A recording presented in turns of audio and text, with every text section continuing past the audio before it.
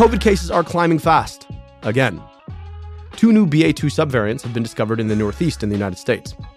President Biden signs an executive order to regulate ghost guns, just as a gunman on a Brooklyn subway reminds us how desperately we need sensible gun reform. This is America Dissected. I'm your host, Dr. Abdul El-Sayed.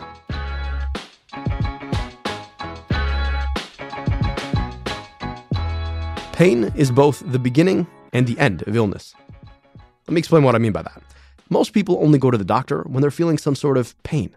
That pain is telling them something's just not right. It's, in provider parlance, the quote-unquote chief complaint. And no matter what a doctor does to address any underlying pathology, addressing pain is foremost. They could fix everything. People don't really feel like you fixed anything at all. Biologically, pain is the firing of a set of neurons from part of the body experiencing that pain to your central nervous system, which then registers the experience of pain in your brain. We're hardwired to avoid pain, which is by definition a noxious stimulus. It turns out that pain, however, painful it is an extremely effective system for self-preservation. There's this extremely rare genetic disease that knocks out the body's ability to feel physical pain. This congenital insensitivity to pain occurs because of a mutation in a protein that's critical to the function of your pain neurons, rendering them incapable of firing the pain stimulus to your brain. You might think that it'd be great never to have to feel pain, but people with congenital insensitivity to pain don't usually live past 25. They simply don't know about the bumps and bruises and burns and cuts that you and I learn to avoid and care for because, they're painful. The irony is that pain is a lifesaver. But pain isn't simply a biological phenomenon. It's a social one, too. Consider the millions of Americans who suffer unexplained chronic pain. They can't see a beginning or an end to their pain, only constant gnawing pain. There may also be the trauma of the moment that caused that pain, the constant remembering and re-remembering, a sort of haunting by that moment. And then there's the anxiety that there may never be an answer to why this pain even exists, or it's never going to go away. And that's just physical pain. Consider emotional pain, the grief of a lost loved one, or the betrayal of a close friend. And while emotional pain doesn't flow through our neurons, increasing evidence has shown that our brain processes it in a very similar way. That pain lights up the same parts of our brains that would light up if we cut ourselves or banged our knee. All of this makes treating pain extremely hard to do. And when we get it wrong, people suffer. It's not just the pain that goes untreated, it's also the overtreatment of pain. I went to medical school in the late aughts. And that was in an era where I was taught that pain is the quote-unquote fifth vital sign, alongside things like temperature and heart rate and blood pressure and respiratory rate. That was back when doctors were unabashedly pushing aggressive treatments with opioids, which they thought could be formulated in a way that avoided their notorious addictiveness. We were wrong, and it kicked off a massive opioid crisis that claimed hundreds of thousands of lives, over 100,000 this year alone. Today, I want to explore pain in all its complexity. And I came across a really thoughtful new book called The Song of Our Scars that did just that. What made it unique, at least to me, was the author's vantage point, both as someone who treats pain for a living as a cardiologist and someone who suffered chronic pain as well. I wanted to understand how these two perspectives sit in tension and what they reveal about how our conversations about pain ought to evolve. My conversation with the author, Dr. Haydar Varaiç, after this break.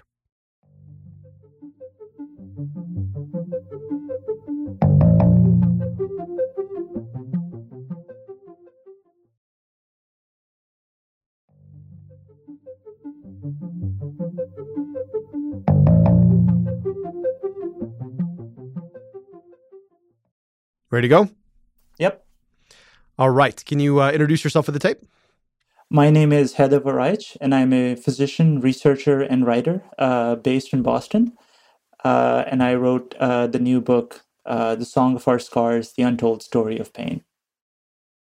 One of the hardest parts of the conversation we often have about pain is that most people only hold one perspective on it. They've either dealt with terrible pain or they've tried to treat it. It's rare to find somebody with both perspectives and the humanity to appreciate what both of them have to offer. I wanted to speak with Dr. Varaiç because he's one of the rare people who brings all of those. So I got to ask, pain is, painful. What prompted you to write a book about pain? So I've written a couple of books in the past, but I would say that this was probably my most personal book, in part because I suffered a really terrible back injury when I was a medical student back in Pakistan. This was almost 10 years ago, and like most painful events, and there's an evolutionary reason for this. I remembered that day and that injury very, very well. And initially, I thought, "Oh, this is awful. This hurts. I can't, do anything, but it's going to go away," because that's how we think pain usually is. That it's worse at the start, right after, say, we bang our head in that glass door, but then it gets better. But this one really didn't, and really lasted um, for more than a year, in fact, several Mm. years, to the point where I've lost hope that I would ever be pain free, that I'd ever know not being in pain,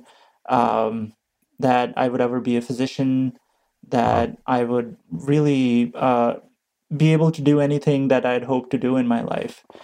And then over time, and it took a village, an army, if anything, to get me better. But then when I came to the United States as a medical resident, one of the biggest shocks for me was not how to treat a heart attack, because how you treat a heart attack is the same everywhere, or how you treat an infection, but it was really how we were treating people with chronic pain.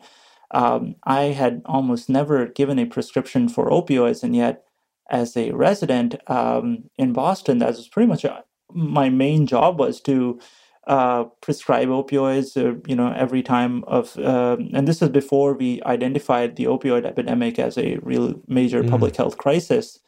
And so I felt that, pain feels so personal for people, that I did feel that if anyone's ever going to write something on pain, they have to have experienced it themselves, to feel like, for folks to feel like that he or she is one of us, that they've experienced what we've experienced, but also to look beyond the opioid epidemic and think about, well, what really is pain, and what are we and how are we going to do a good job of actually helping people in chronic pain, which affects 1 in 5 Americans and 1 in 5 people around the world. So that was my journey to this book, was this sort of own sort of experience of having lived with pain for most of my adult life, but then placing that in context and really thinking about what the science tells us about the nature of pain, and how are we going to help people who are suffering. Yeah, I really appreciate that those two views on pain. You suffered chronic pain. You understand what it's like to go through that and to experience that, and the anxiety about whether or not it's ever going to go away. But you're also a physician who has learned to think about pain in a very scientific way and to treat it that way. And those perspectives often differ substantially. I mean, it is a almost canonical aspect of the interaction between doctors and people with chronic pain that the doctors just don't understand. Where do you find that those two perspectives unite? Where did it unite for you? Maybe in the book. I think they unite in the fact that the core training of a physician, their initiation, as you if you may, in how to actually speak to a patient, how to approach them, how to touch their body, is in the context of pain. Mm. Almost always the first simulated case that we are taught about in medical school is someone with abdominal pain, and we're taught all these sort of ways to ask questions of a patient in pain, and yet still that big gap remains, as you've said, right, between the people who feel pain and the people who have access to the therapies and interventions that could help them. And I think the where it unites is that I think physicians find nothing more gratifying than helping people, especially people in pain. I think that that's one of the most, I mean, as any type of pain, whether it's pain from a dislocated shoulder and just being able to, put it back in place and person feels better. There's, free things like it. Or if you're a heart doctor, someone comes in with crushing chest pain and, performing a procedure that relieves them of their pain. It seems, and that is one of the reasons why I think, in some ways, medicine went overboard a bit with the opioid prescription as well, was because it did seem to work so well for patients in the Mm. acute setting that there's no intervention that we can do for someone who is suffering more effective than an opioid prescription that can put them at ease in that moment. And I think that that's what the patients want to. Patients want to feel better.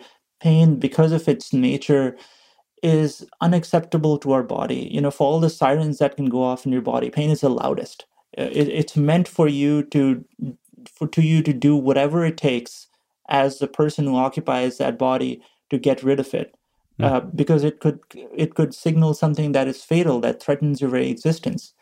So I think both physicians and patients are driven to find ways to overcome pain, and yet their perspective is different because um, medicine's tools are still in many ways too primitive for many Hmm. patients with pain. Uh, we've become so oriented towards doing blood tests and imaging tests, etc., that when we have someone who has an illness that cannot be captured on an X-ray or cannot be documented in a blood test, then we feel a bit constrained about how we can help them. And I think it's that subjective nature of pain that has made it so, in some ways, contentious because it forces us to rely entirely on trusting the other person. And as we've seen in so many ways, that relationship between patients and physicians is really under stress right now. One of the important truths that I think you dig out and that you were just speaking to is that pain is both a biological and also a sociocultural phenomenon. When you say that, what do you mean by that, and how does it complicate the way that we treat pain?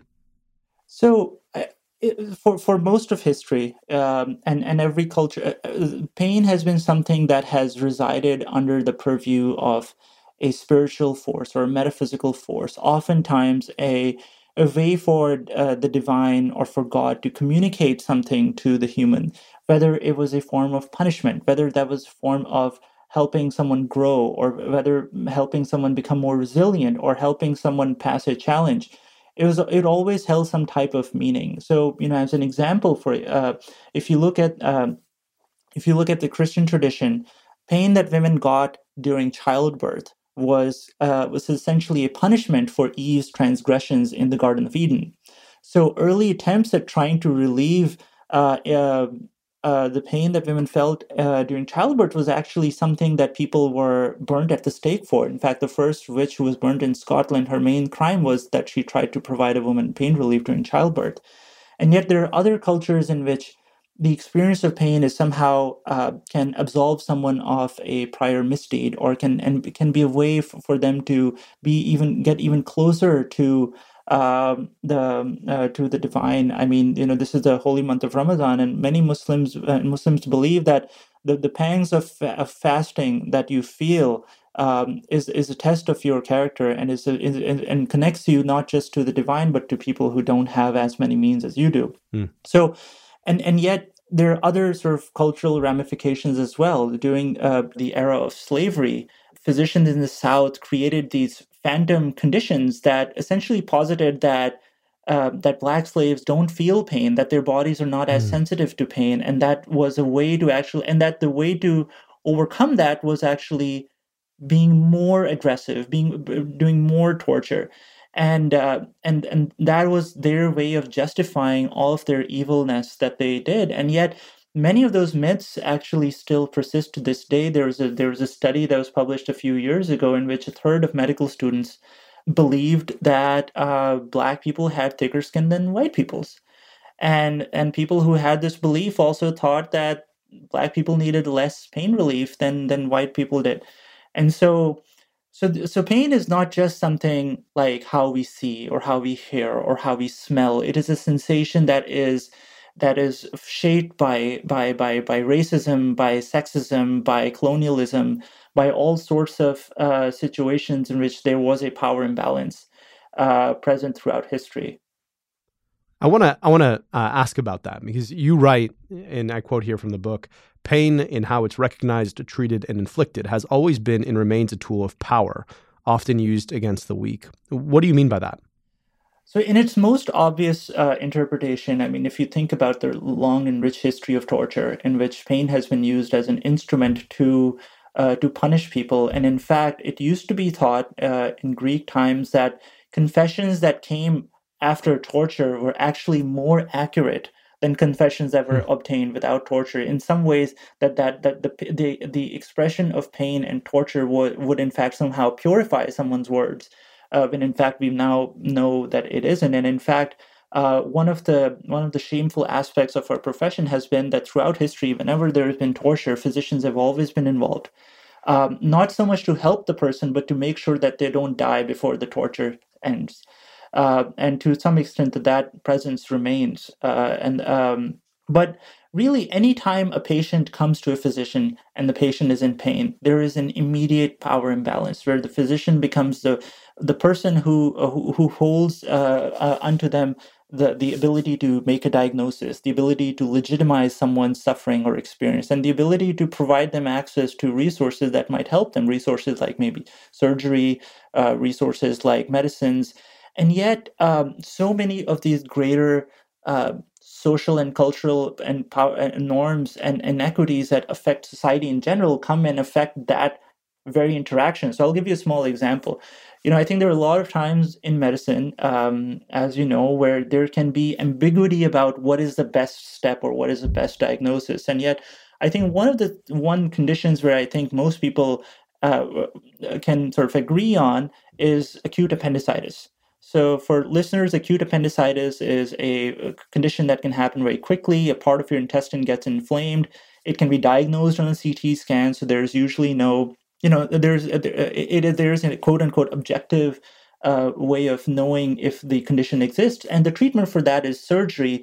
But until you get surgery, it is recommended that your pain be controlled aggressively, including with opioids, which and yet, there's this one study that I think was one of the most eye-opening studies for me. Was a study of 1 million kids who came to emergency rooms who had appendicitis that was confirmed with a CT scan, and this is children. And what it found was that if you're a Black child, your chance of getting an opioid is 1/5 of a white child's chance of getting an opioid, and this was after they controlled and adjusted for all sorts of factors. And there is no reason why that should happen. There's no biological reason, right? And there's no, even if you think about risk for addiction, this was at a time when addiction rates for opioids were much higher amongst white individuals than they were for Black individuals. And yet what it really tells you is that so many of the issues that affect our society at large, systemic racism being one of them, come into play when it comes to the patient in pain. And that's why I think if we just view pain as a singular biological thing that is somehow divorced from everything else that's going on in the world, the most vulnerable are going to suffer the most. One of the important themes that emerges again and again in the book is trauma. And the thing about trauma is that it can leave emotional pain that lasts long after the physical pain has left us. How should we be thinking about trauma, and how does it shape the way that we interact with different kinds of pain? I think one of the big ideas that I hope that this book will dismantle is this artificial distinction that we've created between the body and the mind. And how does that relate to trauma? So we know, for example, I work at the VA, so I have this pleasure of serving our country's veterans. But one of the big aspects of what I do as a VA physician is I take care of patients with PTSD. Many of these patients will have had a trauma during their time in service. That is a purely emotional trauma, and yet it leaves an imprint on them that can be horrifying. That can be so deep that really that it is hard to describe how real and how deep that trauma can be. And the same thing can happen with pain, where you can have an injury, and regardless of the intensity of the injury, that's another thing that I think I learned during my research, was that the intensity of your initial injury does not predict if your pain is going to turn from an acute pain into a chronic pain. It is really all the other factors involved in your life. Whether you've had, as an example, one of the biggest risk factors for people developing chronic pain is if they've had a history of childhood abuse or trauma. And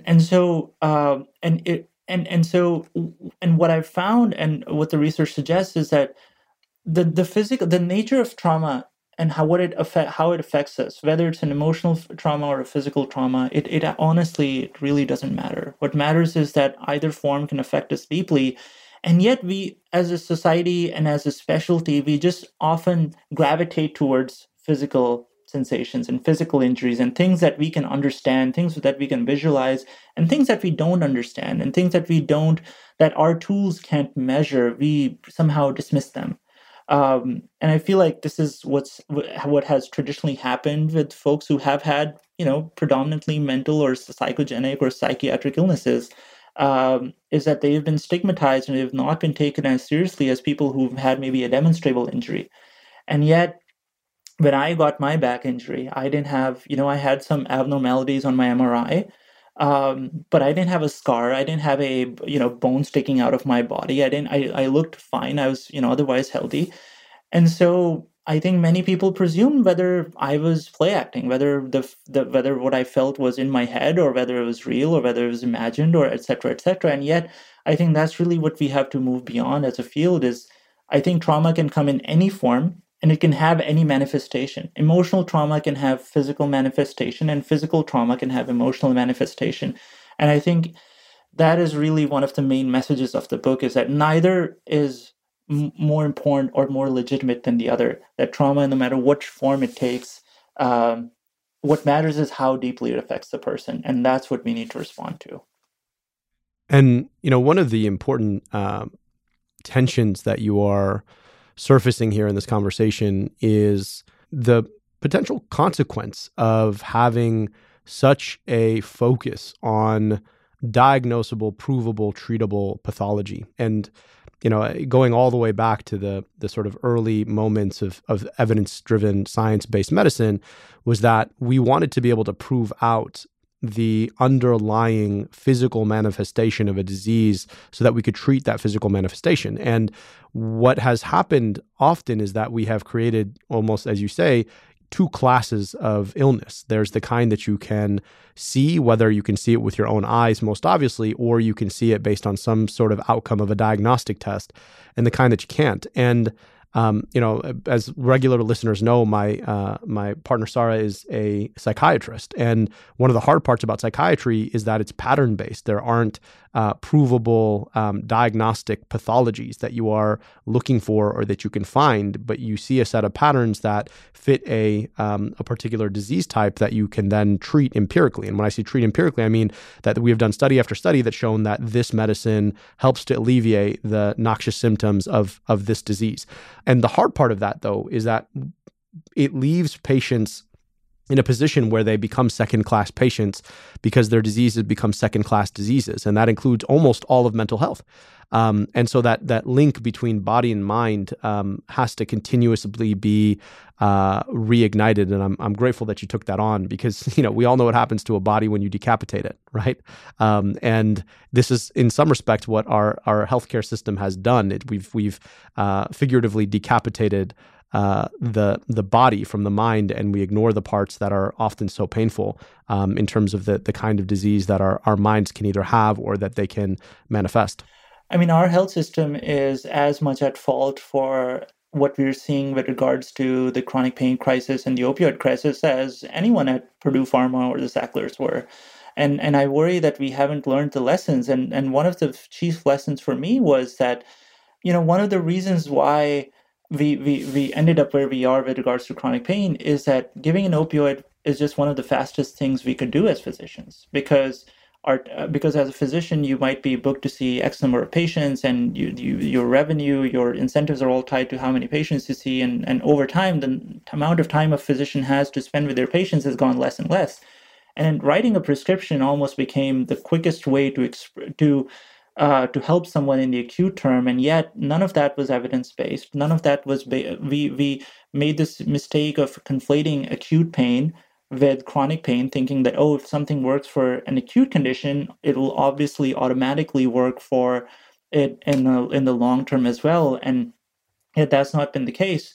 And I think one of the things that as a patient, as someone who suffers, one of the things you worry about the most, one of the things I worried about the most was being told that what I felt was all in my head. Mm.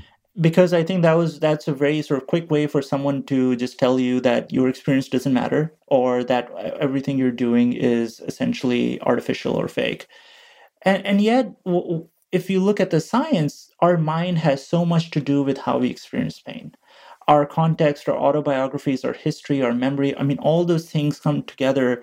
Our relationship with who is in front of us, who is inflicting our pain or relieving it, And yet what we know is that if there's any sort of suggestion that there's a that pain is not just a physical sensation, then people fear that automatically that means that their pain is going to be um, not met with the same type of respect, or that it would if we purely just package it as a physical sensation. And I think that we need to really sort of move beyond that. And it's not just people with chronic pain who are going to suffer this. This might happen with people who have, say, long COVID symptoms, where you may not have a blood test for long COVID, you may not have a scan for COVID, and yet those people are having clear and obvious symptoms.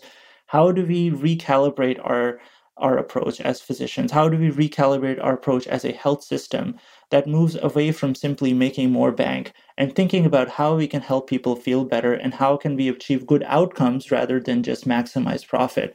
And so this is, which is why I think I really think that if we recalibrate our approach to the person in pain, the person who comes with no X-ray finding or lab test, and that we forego our biases and we forego all the stereotypes that affect us as human beings who live in a flawed society, I think that's really the key point. That's a starting point for what I hope is going to be an equitable society as well.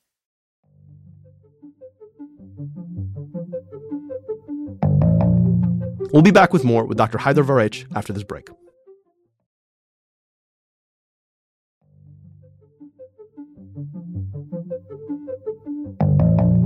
And we're back with more of my conversation with Dr. Haidar Vareich. If we could go back to the mid-90s and you had an opportunity to cut the opioid epidemic off at its tracks, what would that have looked like? What were the cardinal mistakes that were made at that time? And, what can we do about it from here? I think one of the cardinal mistakes that were made at that point was that we didn't follow our usual approach, our usual evidence-based approach. Well, what does that mean? So the whole opioids have come and gone through American society. At the end of the at the at the start of the 20th century, 1 in 200 Americans were addicted to opioids. The first there was an opioid. People were addicted to morphine, and then there was a company, I think it was Bayer, that developed a new drug, and they actually marketed it as being less addictive than morphine, and was actually used to treat morphine addiction. That drug was heroin, by the way. And so then we went through this cycle where we decided that all opioids are bad. We're just going to completely stop everyone. We're going to never give an opioid prescription. And that led to a crisis in which people are having these incredibly horrendous deaths, often with cancer, in unremitting pain. And that's really where the hospice movement grew and the palliative care movement grew out of. And so what happened in the 1980s was that several drug manufacturers had developed drugs that were helping people who were in pain at the end of life, often with cancer. But that group of patients, there's just not that many of them. There's not enough money to be made out of those patients. And they wanted to expand the use of opioids for chronic use, not for acute use, because for acute use, I think there's plenty of evidence that they're very effective. But there's no real evidence about how effective opioids could be for chronic pain. And yet and many physicians rightfully feared about potential risk for addiction. And there was this one research letter. It was 5 sentences long, 5 sentences, that's it, that was published in the New England Journal that reported that supposedly that less than 1% of patients given opioids ever got addicted to them. Now, that letter was then cited. It was not a trial. It was not even designed to be able to answer the question of addiction. And in fact, since then, the authors have now written about how deeply they regret writing that letter. But that regret came almost 3 decades later. During those 3 decades, that one letter that was used as essentially as greenlit everything. Every patient essentially with any type of pain, chronic back pain, neck pain, migraines, what have you, to be given opioids and being told that there's little risk for addiction, less than 1%. This number was quoted again and again, not just in presentations by drug marketers, but also in medical schools and in other places. And then I think one of the other things that then the fuel to the fire was OxyContin. And OxyContin was this drug that was made by Purdue Pharma, and and there's been so much focus on the relationship between the FDA and drug manufacturers, but really, if you look at the test case for that, that was OxyContin, because many of the same folks who approved OxyContin and said without evidence in the label that this is a less addictive opioid than others, even though there's no evidence for it, then went on to become executives at Purdue not long after. And I think when Purdue Pharma had this green light by the FDA of all institutions that this was a drug that was non-addictive, then it allayed physicians' fears, because physicians trusted that the FDA knew what they were doing, that they would never add something to a drug label that would be false or incorrect or not based on evidence. And then we were off to the races. And that led to, and even though now the epidemic has shifted, it was a spark that was needed for an epidemic that killed 100,000 people last year. That is killing more people today, 30 years after, than it ever did even in any prior year. That is now affecting our urban communities as much as it was rural communities. That now affects Black people as much as it did white people. And that's gotten so much worse with the pandemic. And there's this one study that was published just a few months ago in January that shows the type of conundrum that physicians are in. And it looked at people who had been on chronic opioids. So let's say you have a patient with chronic opioid and you're a physician. And so you have two decisions. You could either cut back on opioids because you want to minimize the risk of having an overdose. Or you could continue the dose or potentially increase it to potentially help the patient with their chronic pain. And both options are bad, because what the study showed is that if a patient had an acute, so let's say someone is on opioids and it was acutely withdrawn, their risk of suicide actually was much higher afterwards. And you can imagine if someone's body's developed tolerance to this drug, they lose the ability to feel normal. They lose the ability to fight off aches and pains that you wouldn't even think twice about, because your body has not been reset by these opioids. And yet the other group, in which either the dose was increased or the dose remained the same, their overdose rate was higher. So I think what we need to think about now is really think medicine needs to take responsibility for what it did and how it got so many people on opioids, and treat these patients with respect, not treat them like criminals, and really have the sort of conversations needed to think through the risks of continuing opioids, and not cut them off without providing them all the resources they need. But I think the decision to start someone on opioids is probably something that needs to be taken very, very seriously, because really there's no good off-ramp once you're on these therapies long term. So if I could go back, what I would do is I would really push for better evidence that we have now. And the evidence is actually quite surprising. There's one trial, it's called the SPACE trial. This was actually run by the VA. This was published in JAMA. It was looked at folks who had moderate to severe either joint pain or back pain, and they randomized patients to getting either opioids or non-opioid painkillers, which are much safer, like ibuprofen or Tylenol. And actually, the folks who got opioids had more pain when they were assessed at 12 months, showing just how just taking the opioids just resets your body, resets your pain tolerance. And even though it's such a great therapy in the acute setting, so for example, when you come in with acute appendicitis, you should absolutely get opioids, but something that can have such a disastrous effect in the long term. I want to ask, because I was in medical school in the mid-aughts, and I was taught that pain is the fifth vital sign, and that on a pain scale, your patient's pain should be 0. And I didn't appreciate a lot of the fact that had been coming from the same system that would ultimately teach me to treat my patients with chronic opioids. And I want to ask you, is there an appropriate amount of pain? Because, all of us sort of understand that if you're sick, you're going to be in pain, that your body's signal to you that something is wrong. And at the same time, like you talked about, being able to treat someone's pain is one of the most fulfilling parts of being a provider. Is there an appropriate amount of pain that patients and providers ought to tolerate? And how do we know what that is? Because pain is subjective. One person's excruciating pain is another person's, dull ache that they've learned to manage, and vice versa. And part of that is biological. There are a lot of reasons to that. But how should we be thinking about pain in the context of subjective pain tolerance? What is an appropriate amount of pain? Is there one? So first of all, I think medicine has had so many successes, even recently. I mean, look at the mRNA vaccines, for example, and yet there have been other spaces in which I think that we have overpromised and we have underdelivered. And one of those promises was that we'll make everyone pain-free, and that pain is going to be, a figment of our imaginations, and that just isn't possible.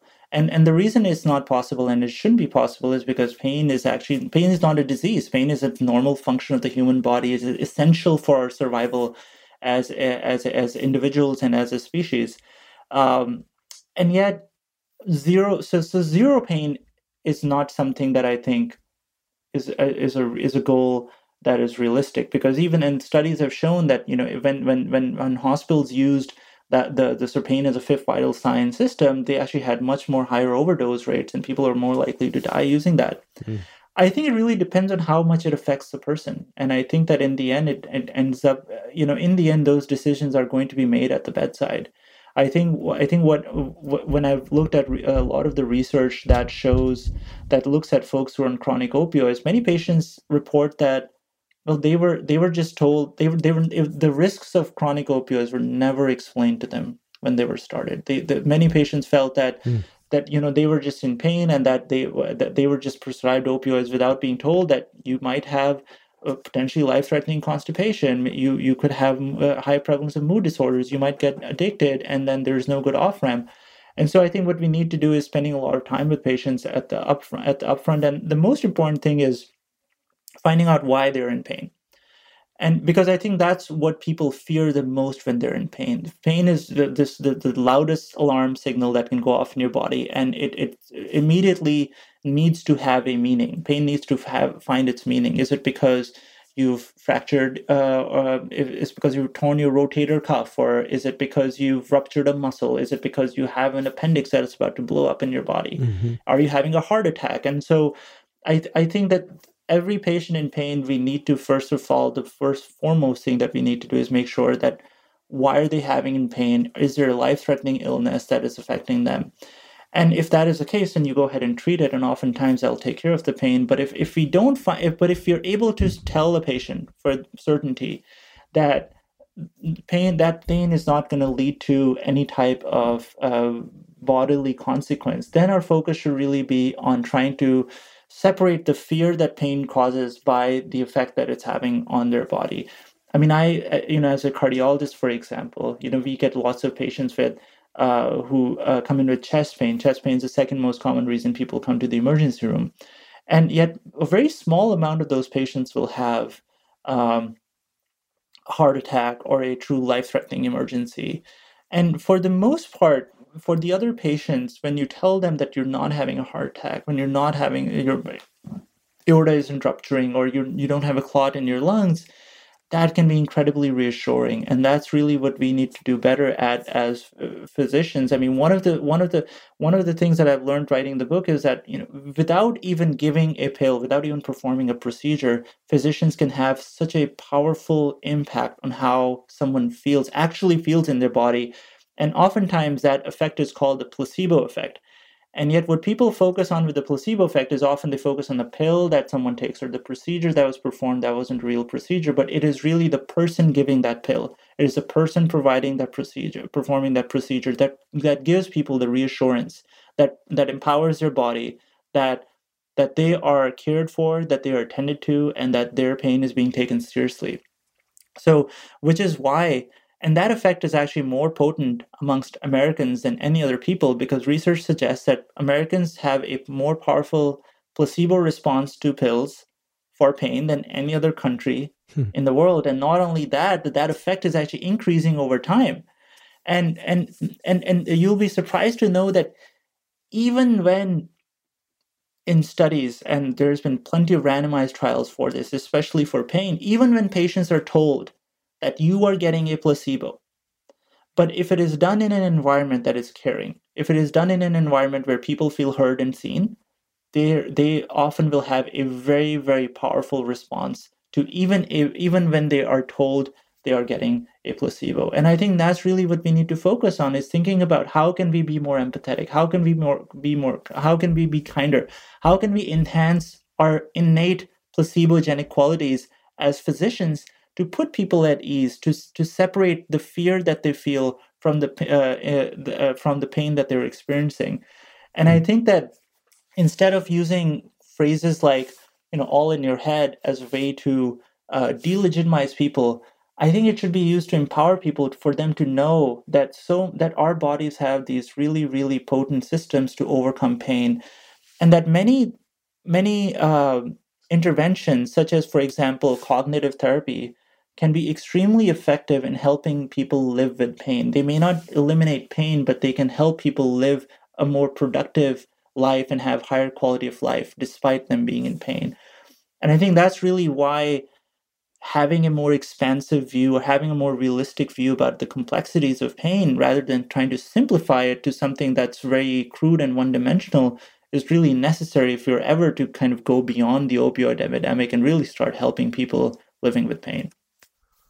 And that brings us back to the beginning, which is the understanding that pain is both biological and sociocultural. And the ethos of treatment ought to include both in the way that we think about people who are suffering pain. And, one should not be ever left in their own pain, but that engaging with the complexity of their pain allows you to think about multiple avenues, first of which begins with empathy, understanding, caring, and consideration. I really appreciate you joining the show to talk about your new book. The author is Dr. Haydar Worek. He's the author of the book Song of Our Scars. I hope that you'll check it out.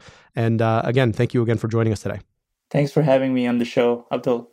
It's a pleasure. As usual, here's what I'm watching right now. When it comes to COVID, this was the news all this week. Tonight, pockets of the Northeast are again seeing the most significant spike in new infections. The CDC estimates that subvariant BA2 now accounts for 90% of new COVID cases in the Northeast and more than 85% of cases nationwide. Cases are rising nationwide, climbing the fastest in the Northeast, but rising quickly elsewhere too. In the Midwest, cases are up 40% over the past 2 weeks. Let me start with the good news. Cases are going up, but they're going up rather slowly, and this increase is well off the trajectory of the BA2 surge that hit Europe over the past couple months. The bad news is that we've been slow to respond. Testing centers have been largely deactivated, and mask recommendations have been slow to come back. But there has been some movement in some communities.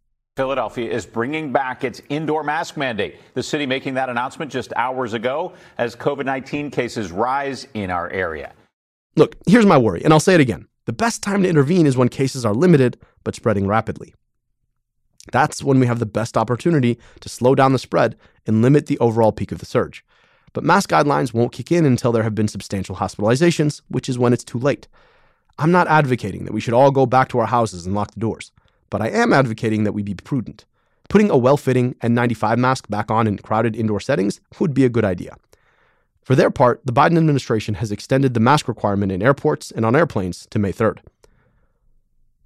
Meanwhile, public health officials have discovered 2 new BA2 subvariants, BA2.12 and BA2.12.1, which reminds us that we've really got to come up with better naming mechanisms.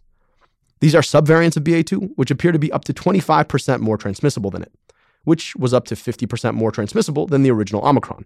We're talking about an extremely transmissible variant. There's still not much known about their severity right now, though given their connection to Omicron, it's suspected that they have a similar profile. Viruses evolve in 2 main ways, which scientists refer to as shift and drift.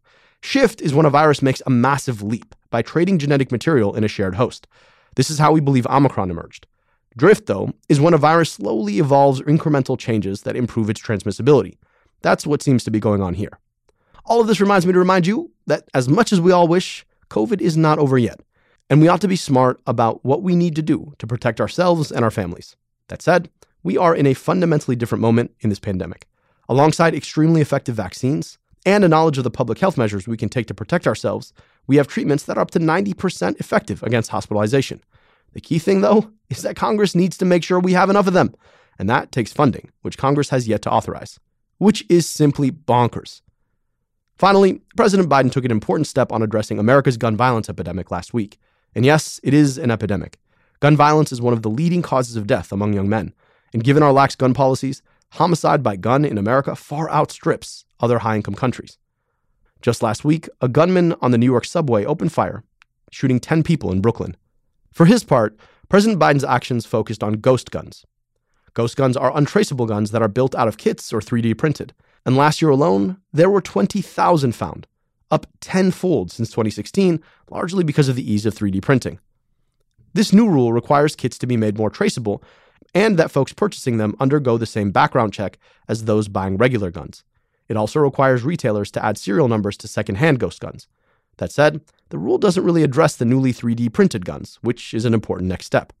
But the real onus here is with Congress, again. So Congress, while you're passing that COVID funding, can we get on sensible gun reform too? That's it for today. I know I ask you this every week, but if you do me the honor and the favor of rating and reviewing the show, I would very deeply appreciate it. So would all the new people who get access to the show because of you. It really helps us out. Also, if you love the show and want to rep us, I hope that you'll drop by the Crooked store. We've got our logo mugs and t-shirts, our Science Always Wins t-shirts, sweatshirts, and dad caps, and our Safe and Effective tees, which are on sale for $10 off while supplies last. And lastly, if you haven't subscribed to my newsletter, The Incision, I hope that you will. AbdulAlSayed.substack.com. I just had the opportunity to interview Casey Michel, author of the new book, American Kleptocracy. I got to talk to Casey about all of the ways that our porous system for laundering ill-begotten wealth from abroad has hurt Americans here at home. I hope you'll check it out.